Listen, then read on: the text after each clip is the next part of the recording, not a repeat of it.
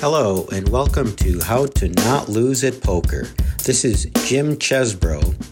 Well, I'm excited. Today's a special day. We have our first call-in. Tom is going to call in and leave a message about a flop set. So I'm going to say thanks in advance, Tom. Appreciate you calling in. And if anybody's curious about how to play poker hands and how not to lose at poker, go ahead and please email me a soundbite, a recording that you make on your phone, and just email it to chesbro@gmail.com. I spell it out at the end of this podcast. Hey, Jim, this is Tom, and I've been listening to your podcasts, some of the best information that I've heard, very easy, very clear to understand. I've already told my friends you need to listen to How Not to Lose at Poker by Jim Chesbro. So I really appreciate your information. I had a question. It actually came from a conversation I had with a friend of mine, and it was about the best way to play a pair that becomes a set when you're in early position as opposed to when you're in late position. Can you explain your take on the best way to play a flopped set in early versus late position? Thanks for all the information that you provide, and keep up the great work. Hey, Tom, thanks so much for the call-in. Flop sets should be played quickly. In other words, you play them fast, you don't slow play them. We're not going to get into all the complexities of the board texture because I am making this easier for people to not lose at poker. So here's what we're going to do. This is our plan. We don't care about the position. Now, some advanced players listening to this podcast may cringe and say, oh my God, you're ignoring position. Why are you saying to always do something when poker is situational? I don't feel that way when I'm teaching a person to not lose at poker. So here's what you're going to do.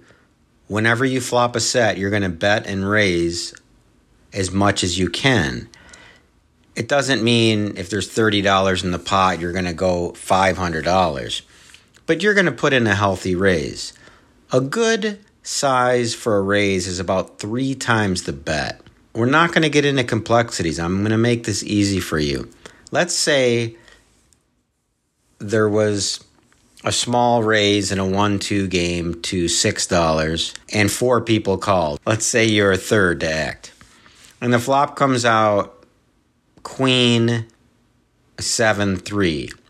Now you notice I'm not going to say whether this is monotone, meaning all 3 of the same suit, or two-tone, which is a flush draw, or rainbow, which is 3 different suits.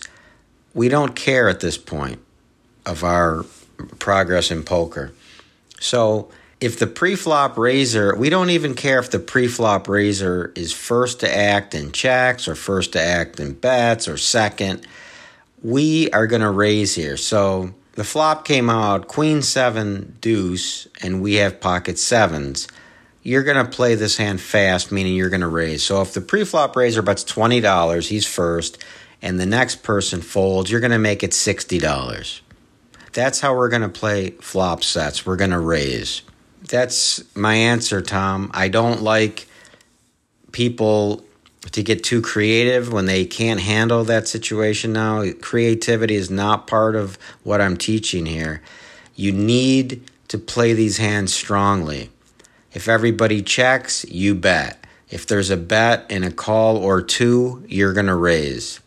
And you can raise a little more the more callers. For example, keep this in mind.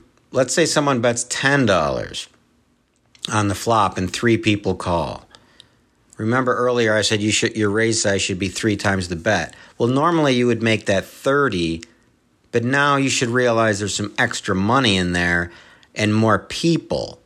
So these are people that can possibly hit draws like gut shot straight draws and so on and so on. We're not going to get into all the complexities of it, but you would raise a little more than 30 in this instance because there's more people in there for that $10.